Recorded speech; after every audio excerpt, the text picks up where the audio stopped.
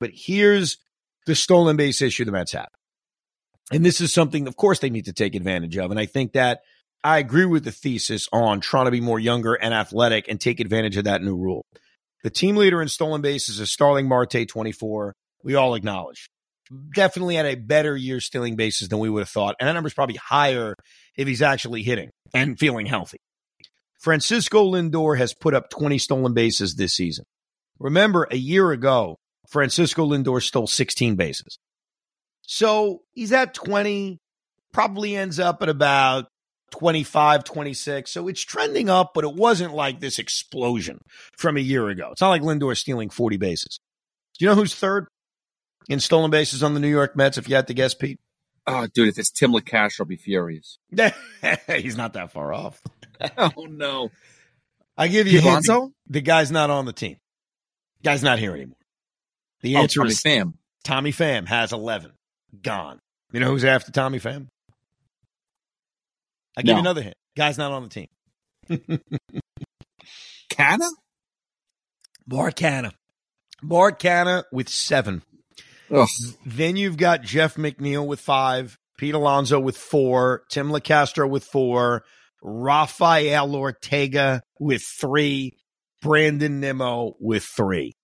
In this era, and it's a brand new era, you got to steal more bases. You got to steal more bases. The Nimmo thing is amazing to me. And we're going to do a deep dive on Nimmo probably at some point during the offseason on what the hell happened this year, because Brandon Nimmo has had such a weird season. His power numbers are up. We saw it again this week in another home run. He's got 17 home runs, which is a career high. And 800 OPS is certainly not bad. It's one of the best OPSs on the team. But he's not that same Brandon Nimmo. Like, he has not been that on-base machine that is Brandon Nimmo. I'm not even going to complain about the stolen bases with him because you can't change what isn't there. And for whatever reason, Brandon Nimmo throughout his major league career has never been an aggressive stolen base guy. I mean, he's only a 10th at 5 steals this year. He's 3 for 5. And this isn't an era now in which the new rules are recommending you try to steal bases. And it's not coming from Brandon Nimmo. So I'm not going to tell you that that needs to change. I think you need to add more personnel that's going to change that. But hold on a second. If you're talking about a leadoff hitter, yeah, he might get on base. When this year we talked about how he hasn't got on base much, but you can't go station to station anymore. You need to be able to be aggressive. The type of baseball that's being played now is you get on first base, you go to second base. You find a way to steal a base, and that you put yourself in a better position to score runs. And if you can't do that with your leadoff hitter, then you should not be the leadoff hitter. Then who should be the leadoff hitter on the New York Mets in 2024? Francisco Lindor or Starling Marte. Someone that steals bases. So the Lindor option is interesting. Starling Marte doesn't get on base enough. You know, if you're telling me Starling Marte is going to come back next year and he's going to hit 310, which is going to bring his on-base percentage up to like 370, 380, fine. Okay, well, that's great. Where I would disagree with you is that while ideally I'd like Ricky Henderson did both. Ricky Henderson got on base, and yes, he was a stolen base threat. If you gave me the choice right now, even in this new world, between a guy who's a stolen base machine but doesn't get on base enough versus a guy that gets on base a lot, I'm taking the guy that gets on base a lot. Because at the end of the day, if you're not on base, you can't steal second. It's not a cliche. It's just a dumb fact. You know, it's one of those, yeah, no kidding. No shit, Sherlock. Well, yeah. So I think if this roster is set up differently and you want to argue, hey, Brandon Nimmo shouldn't lead off, you're right.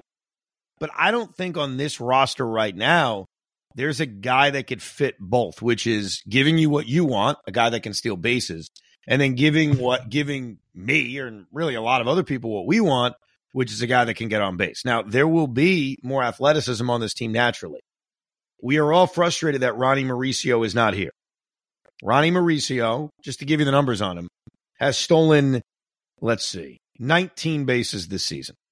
So it's not an overwhelming number. You know, it's not 50, but 19 is a good number. It certainly adds to what they don't have right now. Obviously, when you look at what they got back in the trade for Verlander, in the trade for Scherzer. You got two guys that you got back that certainly add to that athleticism. Gilbert and Acuna can steal bases. I don't know if either guy is really somebody we can write in pen for 2024. In fact, I'd lean no. I'd lean towards that maybe we see them late in the season, but probably 2025. So I guess it leads to this question. Where, if they're not going to spend big on position players, are they going to change this issue we're talking about? Is this not something that they're going to change next year? It's more, they're building their farm system towards this, and eventually these guys will be here. Eventually you'll see Acuna and Jet Williams and Ronnie Mauricio. I would pencil in more towards next year, because if he's a AAA next year, I mean, we're just all tossing our arms up. But I do agree with the part in terms of building this team, and clearly the Mets have, based on the young players they're going after, that you just want to take advantage more of those rules and the athleticism that you can bring to your roster. I do agree with that.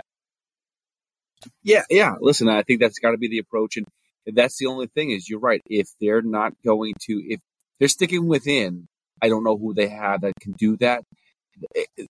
Then that builds the question of, did they make a poor choice in extending or signing Nimmo, extending McNeil, those type of guys? No, I don't think they made a mistake in extending Brandon Nimmo, because not every player needs to fit what we're talking about.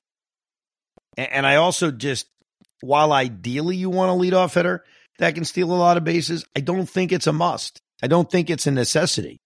So I don't think they made a mistake at all in extending Brandon Nimmo. I think clearly Jeff McNeil is the guy you're going to explore moving more than anybody else.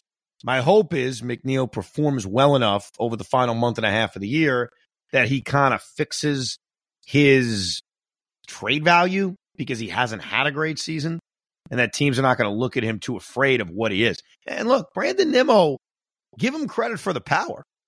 You know, he did this in game one of this series when he hit the home run in the sixth inning. He's hit home runs. And he's also adjusted.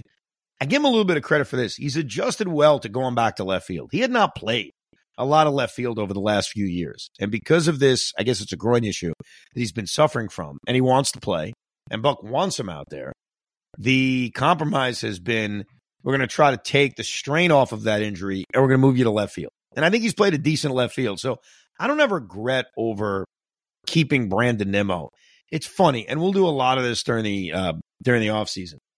What do you really regret from the way this team was built? And that's not necessarily a defense of Billy Epler, though it sounds like one.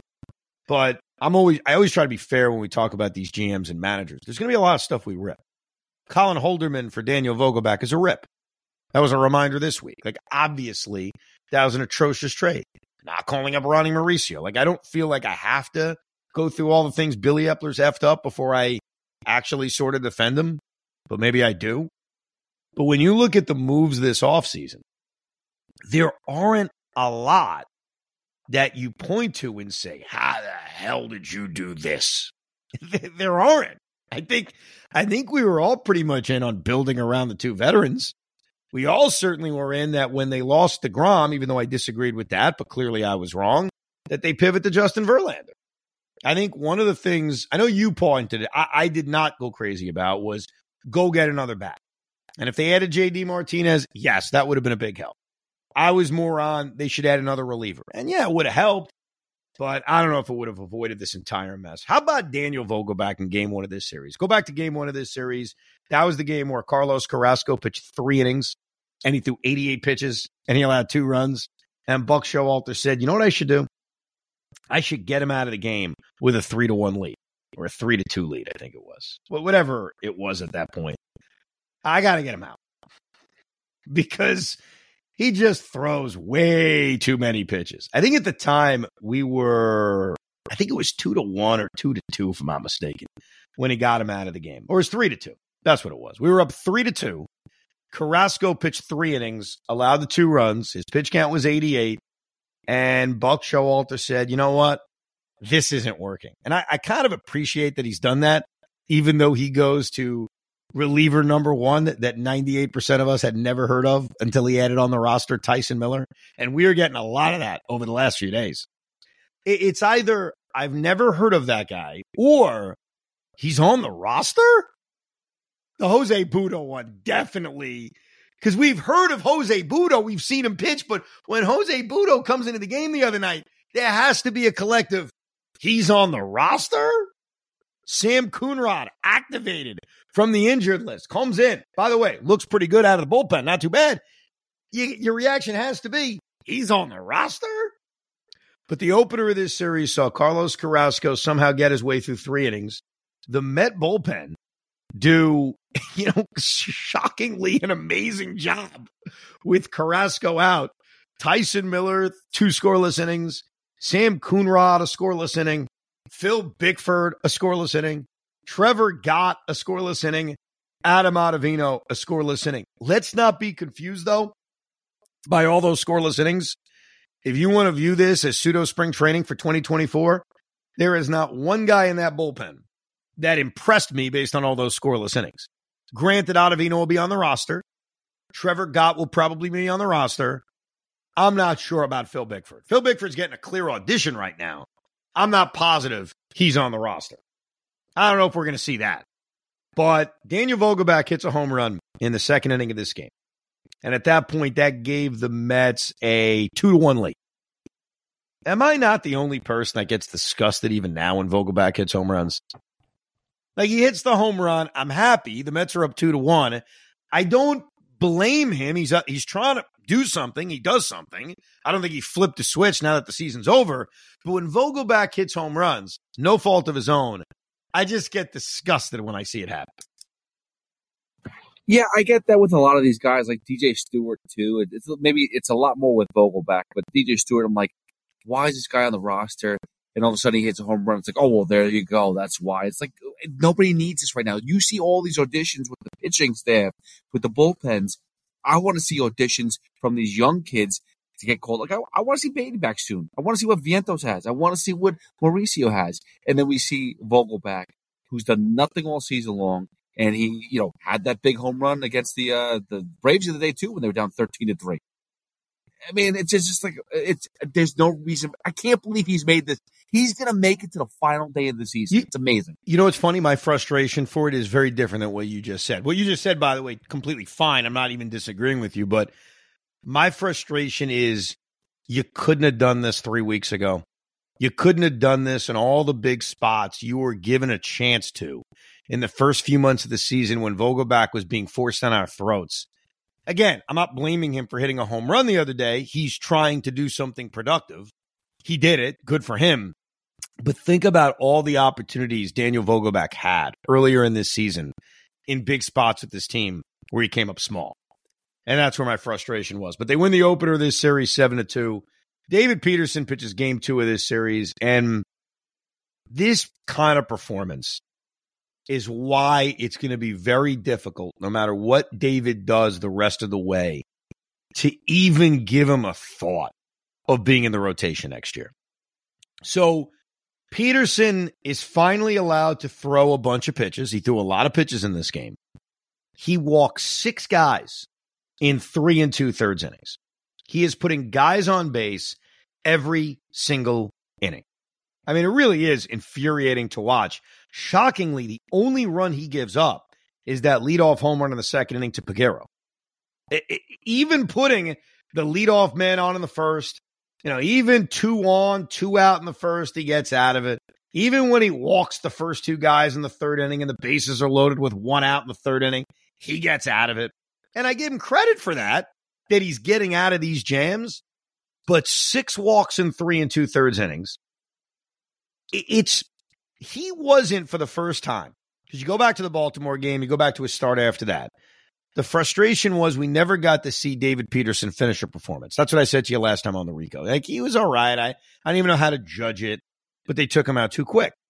He threw enough pitches in this game where I can't look at 3 2/3 innings and say, well, it's incomplete. They didn't give him a full shot. They gave him a full shot. He put 9 guys on base in 3 2/3 innings. 9 guys.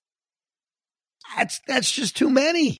He threw 1,000,000 pitches. Like, I know he didn't implode and pull a Severino and give up 5 or 6 runs, but it was incredibly frustrating, and it's a reminder of why all these years now into his major league career, you can't trust David Peterson. You can't do it. I think he threw 91. He threw 91 pitches. I think he threw 45 balls. Yeah. Well, I mean, he walked 6 guys, which is not easy to do. Not everybody could be Charlie Morton against the Mets and walk a bunch of guys, yet still manage to get through 6 innings or whatever he was able to do. And then the other thing about this game that was very, very difficult to cope with was how they lost the game. This, in a lot of ways, was a very typical, frustrating Met loss. You get the home run by Nimmo to start the game, like we mentioned. He's been hitting a lot of them.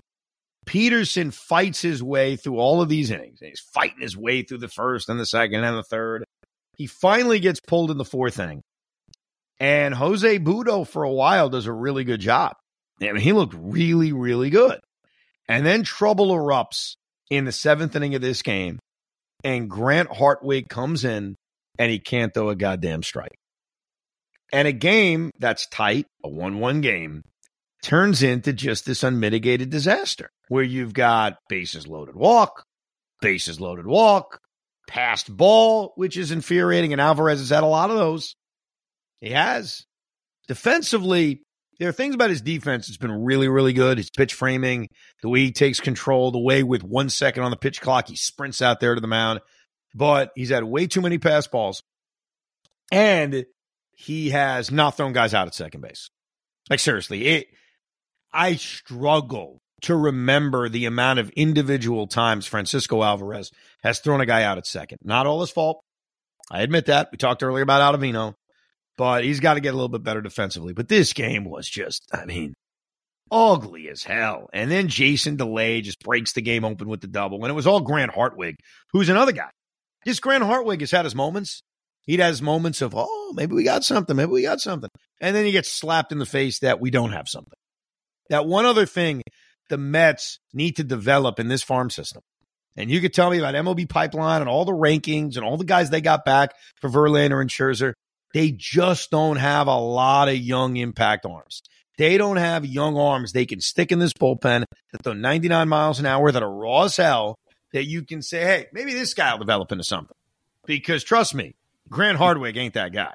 Well, let me ask you a question, because is that a strategy they've had that they just gone? Because besides Edwin Diaz, I mean, you look at Robertson's not throwing 100 miles per hour.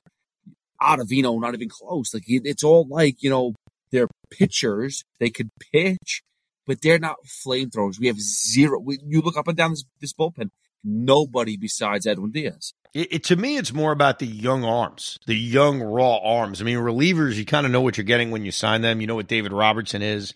You know what Brooks Raley is. And it's not a knock on those guys. It's that there are a lot of organizations who will call up, not that they'll be effective, but young, just horses that are raw and have a lot of potential. And the Met guys that are called up, no offense, but you look at them and say, yeah, I don't even see how that's going to happen. Like Jordan Walker and Grant Hartwig, guys like that.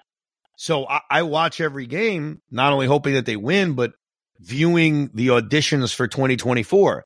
And there's not one guy in this bullpen, besides the obvious, the veterans, the guys who are under contract, the guys like Brooks Raley, Adam Ottavino, who's probably going to opt in to this final year of his deal, Trevor Gott probably too. There are not a lot of young guys that you look at and say, ooh, there's an audition for next year, and that looked pretty good. They did stage a little bit of a comeback in this game. DJ Stewart hit a home run. Jonathan Aruz hit another home run. But just an ugly loss. Bottom line, it was just an ugly, ugly loss. The finale of this series was, and again, as I always admit, tough to watch because I'm on the air doing the afternoon show. So it's very difficult to be super focused on it. Tyler McGill sort of did what David Peterson did, except he was able to get through 5 innings. And what I mean by that is he put a ton of guys on base, which is what Tyler McGill does. 2 on in the first, gets out of it. First 2 guys get on in the second, he gets out of it. He gives up the 2 runs in the 3rd inning, but then puts another guy on base, gets out of it. puts a couple of guys on base in the fifth inning, and then got out of it with some defensive help. So he put a million guys on base, but end of the day, 5 innings, 2 runs. And like I said earlier this season when that would happen, I don't care how you get there. From Tyler McGill, I'll take 5 innings, 2 runs. But here's the problem with all this. 5 innings, 2 runs was fine. The Mets went out and scored 8 runs. They won the game. Omar Narvaez had a double. DJ Stewart had a couple of home runs. Pete Alonso late hit a home run. That's all great. It's all fine. There was nothing about the McGill start that made you change your view on what he is. And so for this day, it was fine. McGill and Peterson, who are the auditioners, if you will, for next year, they have not moved the needle at all. There's nothing about this performance, despite, 5 innings, 2 runs. I still think of 9 guys being on base. And I still think of, this is what we basically saw in April. This is the best of Tyler McGill. And unfortunately, that's not good enough. So we're watching McGill and Peterson every 5 days.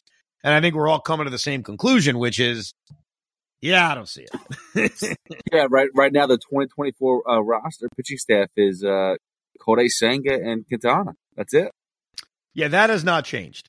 Now, they have kids in the minor leagues that you're thinking about, like Christian Scott, like Mike Vassell, like Blade Tidwell, but I'm not sure if any of those guys should be counted on to be in the rotation next year. So as this series rolls on or as this season rolls on, I don't think any of the auditions have changed our view on things. Couple of things, though, to touch on. Number one, Kodai Senga.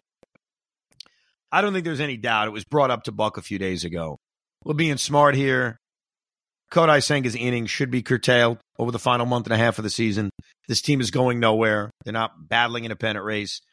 I think what I would do to curtail his innings is I'd get Lucchesi up here. I'd say Vassell, but I just don't think he's ready. And I don't think the Mets want to rush him. So, fine. I get Lucchesi up here, who I have to check on. I'm not sure how he's done over his last few starts. Not that it matters. Now think about it. Did it matter when they called David Peterson up? It doesn't freaking matter. But I think I would just go 6-man. I think that's the easy solution to it because pulling him out of the rotation, I think right now there's nobody in this rotation that needs to pitch every 5 days. So right now you're in a stretch of games where the Mets aren't taking a lot of off days. They got a 4-game series coming up with St. Louis. Just insert Lucchesi and bring Senga's innings down in that regard. Maybe don't push him quite as much. He is the one guy in the rotation, though, I look forward to seeing pitch. And he features the coolest giveaway of 2023. A lot was made this week of the Edwin Diaz trumpet bobblehead. But my family is very excited for next Friday. Next Friday at Citi Field, Mets Angels. Do you know what this is, Pete? Do you know about the Senga giveaway? I don't. I think someone mentioned it, but I don't really think I know. Is it something to do with the ghost fork thing? It does, man. Kodai Senga glow in the dark ghost fork ball. Yeah. I showed my oldest son a picture of it, and he saw the autograph, the signature, and he's like, "Did Kodai Senga autograph every ball?" I was like, "Nah, it's a replica." Still cool, though. Still very, very cool. So I agree that Senga's innings should be somewhat curtailed. I would just do it 6-man.